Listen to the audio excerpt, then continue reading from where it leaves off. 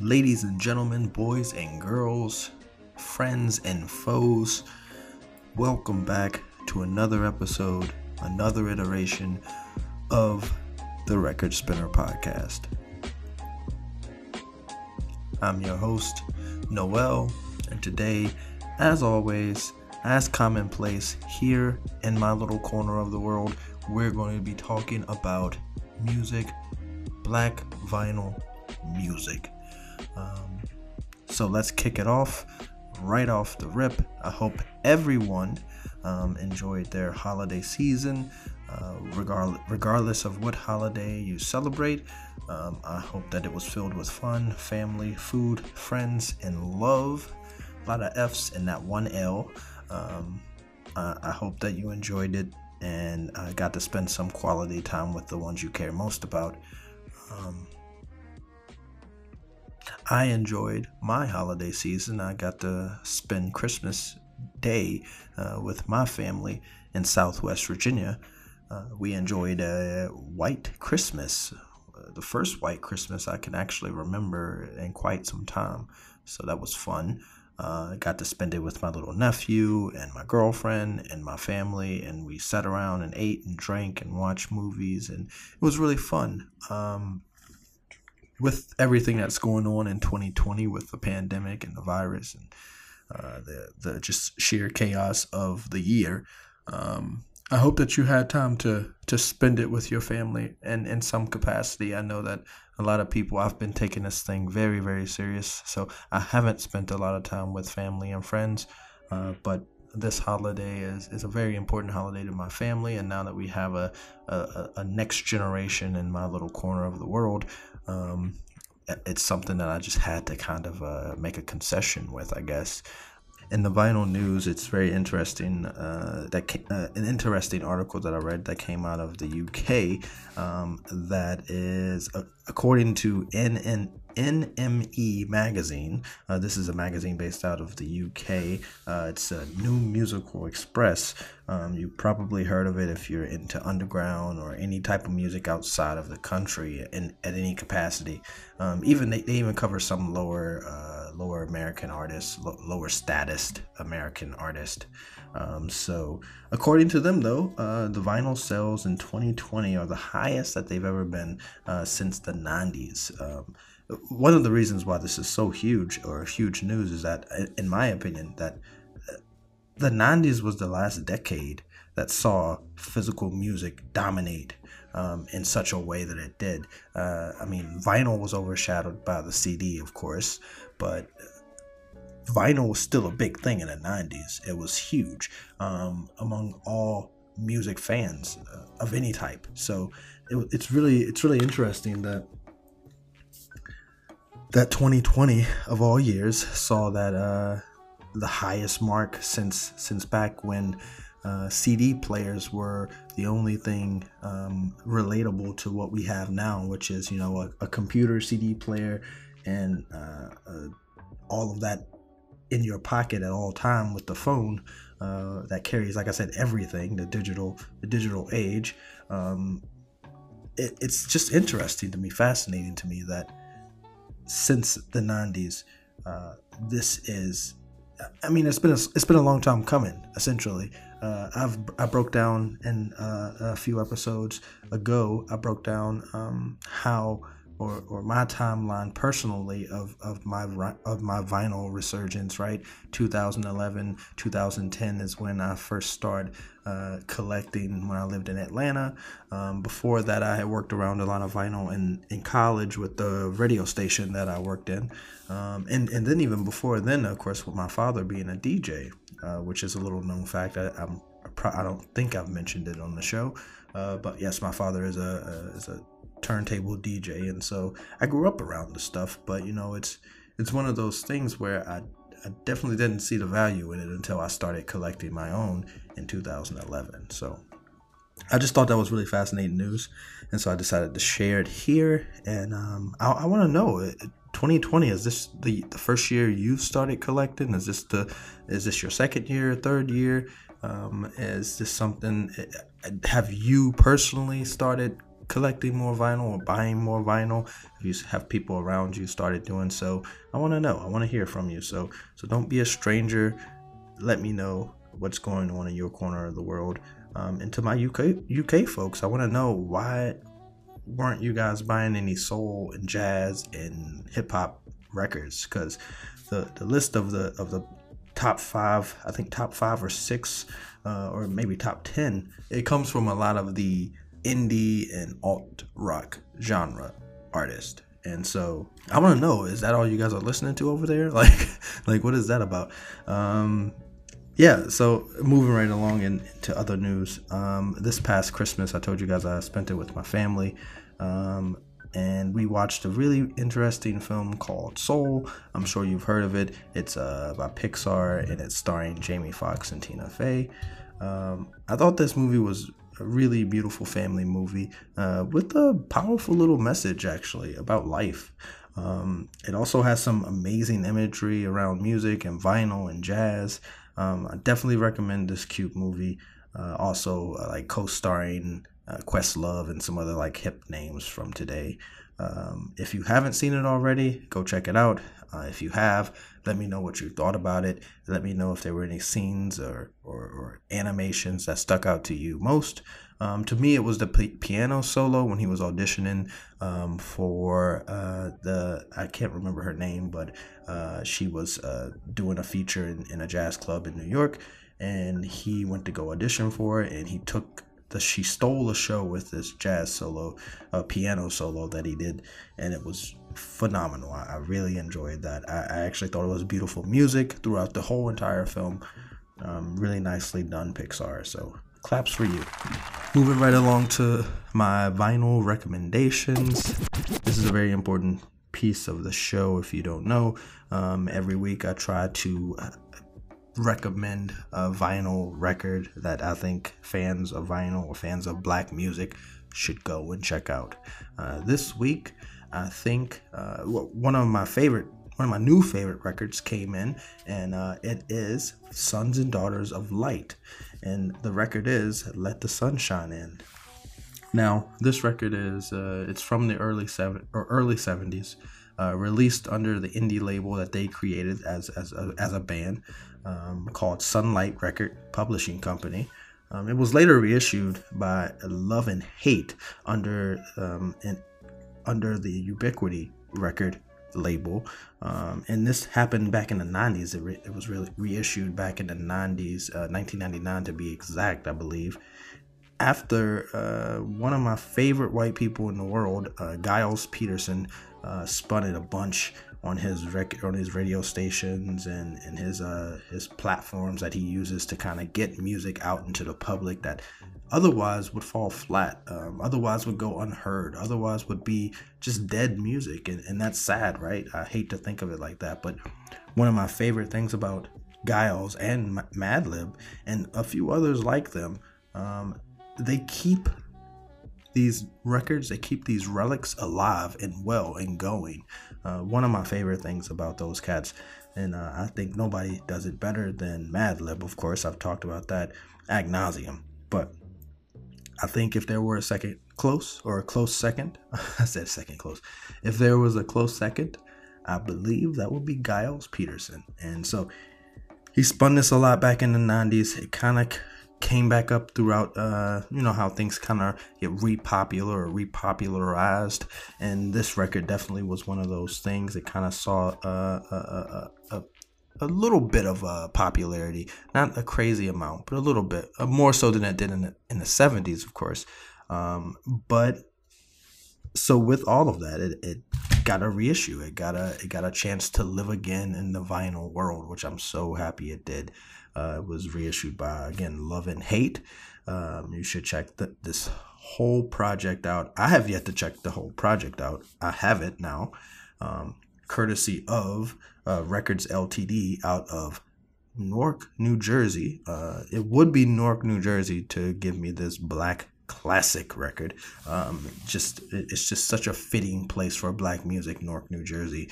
That it doesn't surprise me that they would have one of these relics sitting around at a very reasonable price for me to cop and talk about here on the podcast. What else to say about this record? It's amazing. I haven't gotten past the first side. Usually I try to check out a whole body of work before I even talk about it, but the first side is just so breathtakingly beautiful to me anyway that I haven't even turned the record over at this point. And that's sad, but it's also a testament of how amazing the title track is and a few other of the tracks on the first side. So definitely recommend you pick that up. I think you will be pleasantly surprised, and definitely you will thank me for this one. So check it out. With that, I'm gonna introduce the topic this week. Again, I said it at the top of the show a little bit, but the spirit of evolution within jazz, it creates elements that will later go on to produce not only hip hop but a few other genres, as we now of course know. But you have cats like Herbie Hancock who are pushing the limits constantly in the electronic space, right? You also have cats like The Last Poets and Gil Scott, who I've mentioned before on this episode, who are pushing the limits of spoken word and jazz poetry into a new kind of more modern contemporary form that will go on to be called hip hop. So you have all of this movement going on in the late 60s, early 70s into the late 70s and early 80s that kind of create this thing that we know now, of course, as hip hop. We'll be right back after a word from our only sponsor. If you haven't heard of Anchor, it's the easiest way to make a podcast. Let me explain. It's free. The biggest part, right? It's completely free. There are also creation tools that allow you to record and edit your podcast right from your phone or computer. Anchor will distribute your podcast for you so that it can be heard on all the major platforms, Spotify, Apple, and so many more. You can make money from your podcast with no minimum listenership. It's the best of all worlds. So I encourage you, if you're in the podcast market and looking for a place to start, download the free Anchor app or go to anchor.fm to get started.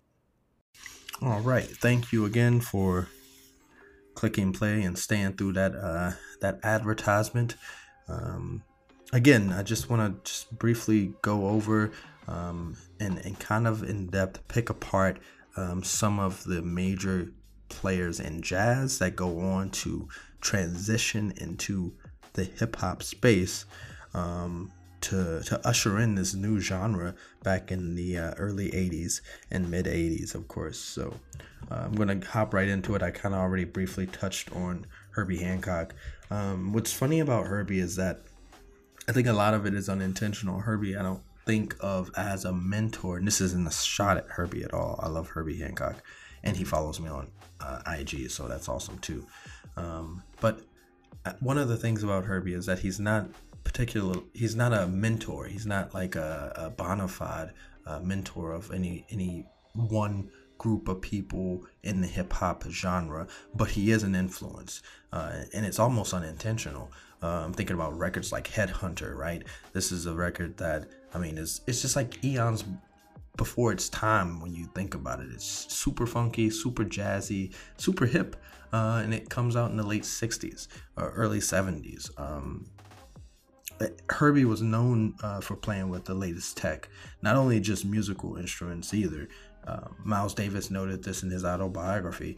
Miles recalls that Herbie always had the latest gadgets, always had a camera or some type of gadget, playing around with it, figuring it out, and just toying with stuff all the time. And that makes sense. That curiosity that Herbie had, it definitely showed in his music. He didn't stay in any one place for too long when it comes to his musical prowess as well. And that's one thing I feel like people sort of forget about with Herbie. And I hate to say it, but I think in the jazz community we love Herbie. We love Herbie in the black jazz community. But I think in public, outside of that community, in a broader community, he's sort of a forgotten person when it comes to moving music to where it is currently, and I don't think that's fair in a lot of ways. His music again was just always experimental, always pushing the limits, always pushing the envelope to the next level, and I think hip hop cats acknowledge that even to a large degree. Like I said, if you haven't heard that song Rocket, you have, but you haven't heard this song. So go check it out and you'll be like, oh yeah, I've heard this on Ferris Bueller's Day Off or some shit like that. But you heard it, but you just probably didn't notice that you heard it. So you're guaranteed to feel like it's not Herbie though. I was gonna say you're guaranteed to like it, but it is kind of weird. Even by today's standards, it's a kind of quirky song. So another cat that I like to talk about when it comes to like merging hip hop and jazz is Donald Byrd. Donald Byrd gets so little credit when it comes to merging the genres and holding the hands of hip hop youngins and influencing a new generation of music artists to go on and create amazing music. Donald was one of the leading horns for, like, I would say almost damn near 4 decades of music. He was one of the main guys. Funny story, Herbie Hancock telling the story of how he becomes a member of Miles Davis's band is one of the funniest, coolest stories you'll probably ever hear.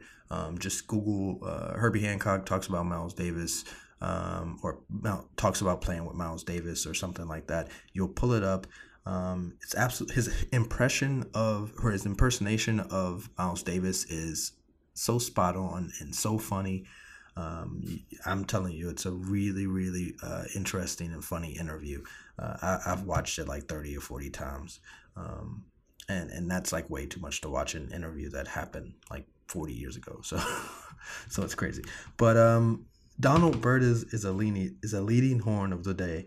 And after he starts to kind of like fade, after the music starts to kind of move away, I mean, he's also in the same breath of a Herbie Hancock, always kind of moving with the time of the music. He kind of stops around the funk though. He becomes kind of a funk soul jazz leader. A lot of his music is geared around the funk and soul part. I think he's one of the most soulful trumpet players. Maybe a cat like Freddie Hubbard comes to mind to like kind of like one up this guy. Woody Shaw is a technician. He's kind of a second iteration of Miles Davis. He does have some type of soul. I mean, don't we all, right? We're all black. We all have soul. But I don't think any soul can top any soulful trumpet can top that of Donald Byrd, in my humble opinion, of course. So that was known, right? And so after he stops playing and leading a lot of groups, he plays music well into the 80s though. He does his own thing well into the 80s. But he slows down a little bit, starts teaching at Howard University here in DC, and one of the biggest influences on hip hop artists comes from one of the groups that was seriously and greatly influenced by Donald Byrd and his teaching at Howard University, and that's DC's own the Blackbyrds. The Blackbyrds are a musical group, a funk soul jazz group that is birthed over in Howard University, not too far from where I am currently, and they are amazing. I have a few of their records, thinking about City Life and Rock Creek Park. Those songs are classics, absolute classics, and they've done a few solid bodies of work, and so I definitely encourage you to go check out Blackbyrds. It was a group that was very much inspired by Donald Byrd, and again, they went on to inspire the generation of hip hoppers in the early 80s and even into the mid 90s. Cats like Guru was greatly inspired by the Blackbyrds. What else about? Oh yeah, with Donald Byrd, I think sometimes we forget that mentorship is key, right? And so Donald Byrd, along with like cats like Roy Ayers and Weldon Irvine, they not only influence a generation based off of their own heyday. They influence a generation and inspire a generation by the work they put in with that generation. So, for example, Donald Byrd, Loungin'. I know you've heard that song. You may have not heard that song. Go check it out. It's on Guru's Jazzmatics, Volume 1. And this is a 1992 album released by Guru from Gangstar. And if you don't know who Gangstar is, go check them out. If you don't know who Guru is, go check him out. I promise you, you will not be disappointed by this guy's lyrical ability. But they collab on this song, and they collab on this album. This album features Roy Ayers and Donald Byrd. I don't know if Weldon's not featured in this album, unfortunately. But this album is an absolute classic in hip hop corners, and it's a classic because it merges two of the biggest forms of black art, hip hop and jazz, and it merges these two as if it was a continuation of a art form, continuation of a stream of thought, if you will, and I think it was done beautifully. So go check that out. Roy Ayers needs no introduction. If I need to explain Roy Ayers to anybody, I couldn't do that. I mean, he's such a big person, Roy Ayers. Still around, by the way, fun fact.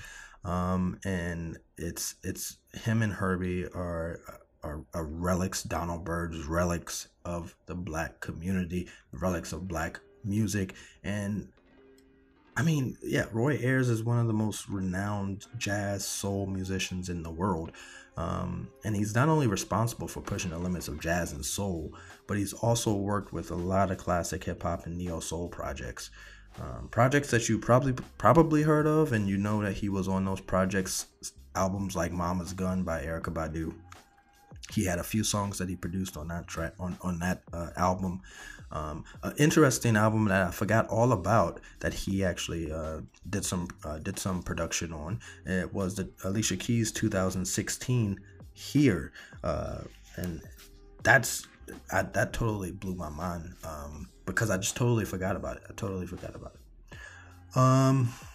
Yeah, I can't even begin to list the amount of hip hop artists though. Like when I pulled up this guy and researching this topic here today, when I pulled up the discography and who Roy Ayers has worked with in the hip hop community alone, I'm talking about Pete Rock, DJ Jazzy Jeff, Common, Mos Def, A Tribe Called Quest.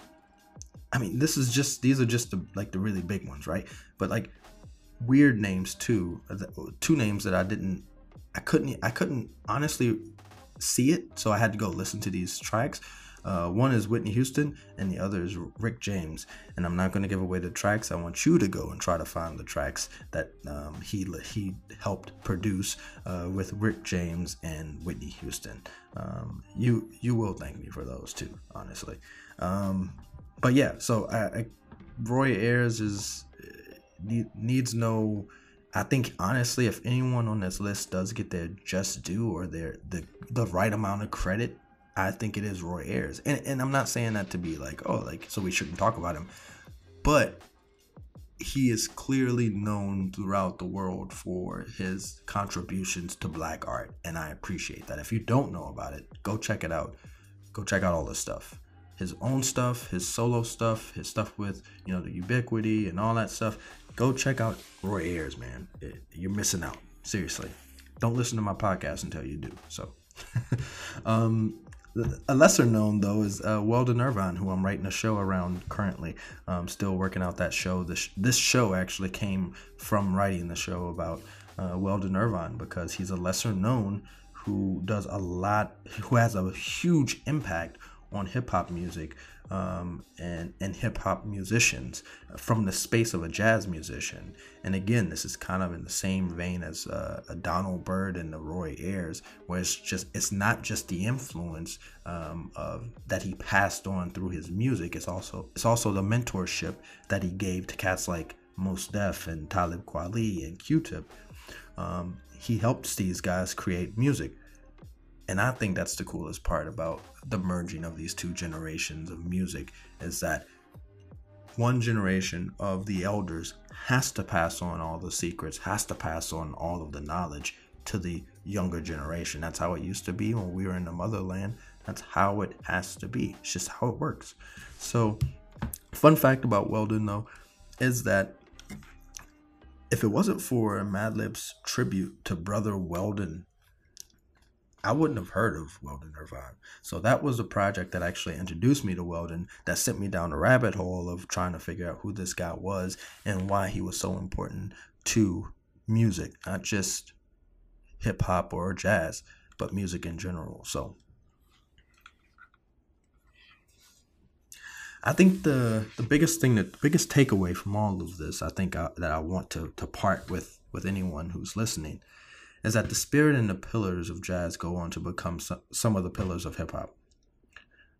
Pillars like improvisation and creating on your toes is something that is uniquely Black art based. It's something that's so special to us. It's so unique to the things that we create, the music that we create, the things that we touch, the things that we make. It's so uniquely ours. The two generations were oftentimes pitted against one another, and I'll talk about that in a little bit. But one being tagged as an uppity or a really sophisticated highbrow form of art, while the other was barely viewed as art, oftentimes being tagged as just kind of playful, childlike, lacking creativity and originality. It was tagged with all of the bad things that we tag with current music sometimes, and I'm an offender of this. I do this a lot of times with the youth and their music. I sometimes belittle it or diminish the value that of artists today creating music. I can raise my hand and definitely attest to that. I do so from a space of a critic and a critical analysis of the music that we put out today, and a contextual knowledge of what we've always kind of valued as art. So I'll explain that. On the front end, you have what it looks like, or what the music the kids are listening to. It looks like that's all that they listen to. That's the stuff you hear on Top 40. But of course, like if you dig a tad deeper, you'll hear some of the originality. You'll hear some of the creativity that these kids are putting out into records that oftentimes goes overlooked because we're too busy worried about what's being played on the radio. So I think that's something that I think critics like myself and others should just take a step back with, and oftentimes just need to look into a little bit more. I remember this happened with 21 Savage, and this also happened with Kodak, I think. Kodak Black, where I was like, yo, these guys suck. And then but that was only because of what I heard on the radio. But I remember looking at their entire album. It first started with Kodak. I can't remember which album it was, but it was like it had some real lyrical prowess in it, and I was just taken aback by it, and I was like, oh, I got this guy wrong. Like, dang, like you can't judge a book by its cover even when it comes to music. You cannot judge a record off of what they put out for the masses, I think. So that was my segue there. But just to get back to the connection between jazz and hip hop, before I close out here, so I mentioned that like oftentimes the two genres were pitted against each other. This happened in the early heyday of hip hop music, where hip hop was severely misunderstood as an art form. A lot of the jazz guys, even some of the big names in jazz, went on the record and said that they did not like the music. They didn't consider it music. They didn't like it at all. They didn't respect the art form at all. But at the same time, there were brave men who took the chance on these cats, on this music, and they didn't didn't buckle under the pressure of saying that this is just a continuation of what we started. When jazz started, it was so misunderstood. It was so undervalued and underappreciated by everyone who partook. I remember I don't remember, but I remember reading a book about how when jazz music first hit the scene, in the black community especially, it was seen as devil music. It was seen as like music that was not supposed to be listened to. You didn't listen to jazz music. You didn't. But now you look at it and it's like, it's sophisticated, it's highbrow, it's boule, it's bougie, all that bullshit. And I want to break that down. I don't like that jazz is labeled as such. So, like I said, these brave men, what they did was they stood up for the younger generation. They passed the knowledge and wisdom down to the younger generation and helped them create an art form that was uniquely them, while at the same time understanding that this was a continuation of the very art form that they helped usher in, which was jazz. So, black art is just a continuation. It morphs into the next form, and it always stays true to itself. It always stays true to what it is. That's all black art is. That's the very definition of black art. It's just a continuation of thought, of ideas and creativity that flows into whatever current stream is the main thing right now, or the cool thing, or the end thing, and makes it its own thing.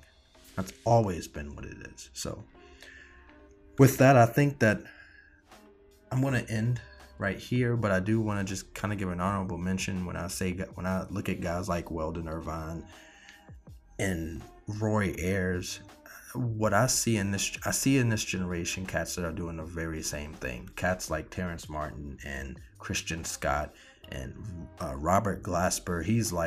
He would be like the Roy Ayers if you think about it. Like, Robert Glasper's on every fucking thing, and I didn't even know how the guy looked for the longest time, but he is literally producing a lot of music, not only jazz but hip hop, R&B, neo soul, etc., etc. So I want to know if there's anything that I left out, which I'm sure I left out some artists who helped pave the way through the 70s into from jazz into hip hop.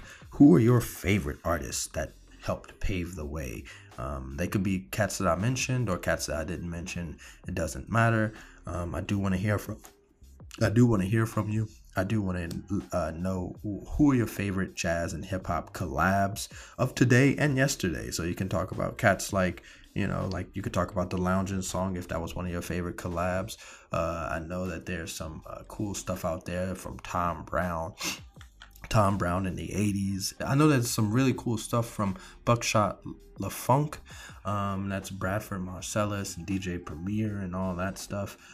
There's some really cool collabs out there. And so if I didn't mention any of the collabs that I should have mentioned, let me know. Comment, email me at therecordspinnerpodcast@gmail.com. You can follow me and DM me, and follow me on Instagram and Twitter at the Rebirth of the Cool. That's Rebirth of the Cool. And again, you should check out the forum. Join the forum that I'm working on my website. That's therecordspinner.com, and you can look under the forum tab. Create your account. All you need is a Facebook account or a Google account to get started. And let's start digging around for some music. Let's show me some stuff that I may be leaving out here when I'm talking about, contextual pieces of music, and or ask me some questions about where to find some good records. I don't know, but do join me. Do engage. I want to hear from you. So that's it. That's my time. I hope that you enjoyed this episode of the Record Spinner Podcast. Until next time, peace.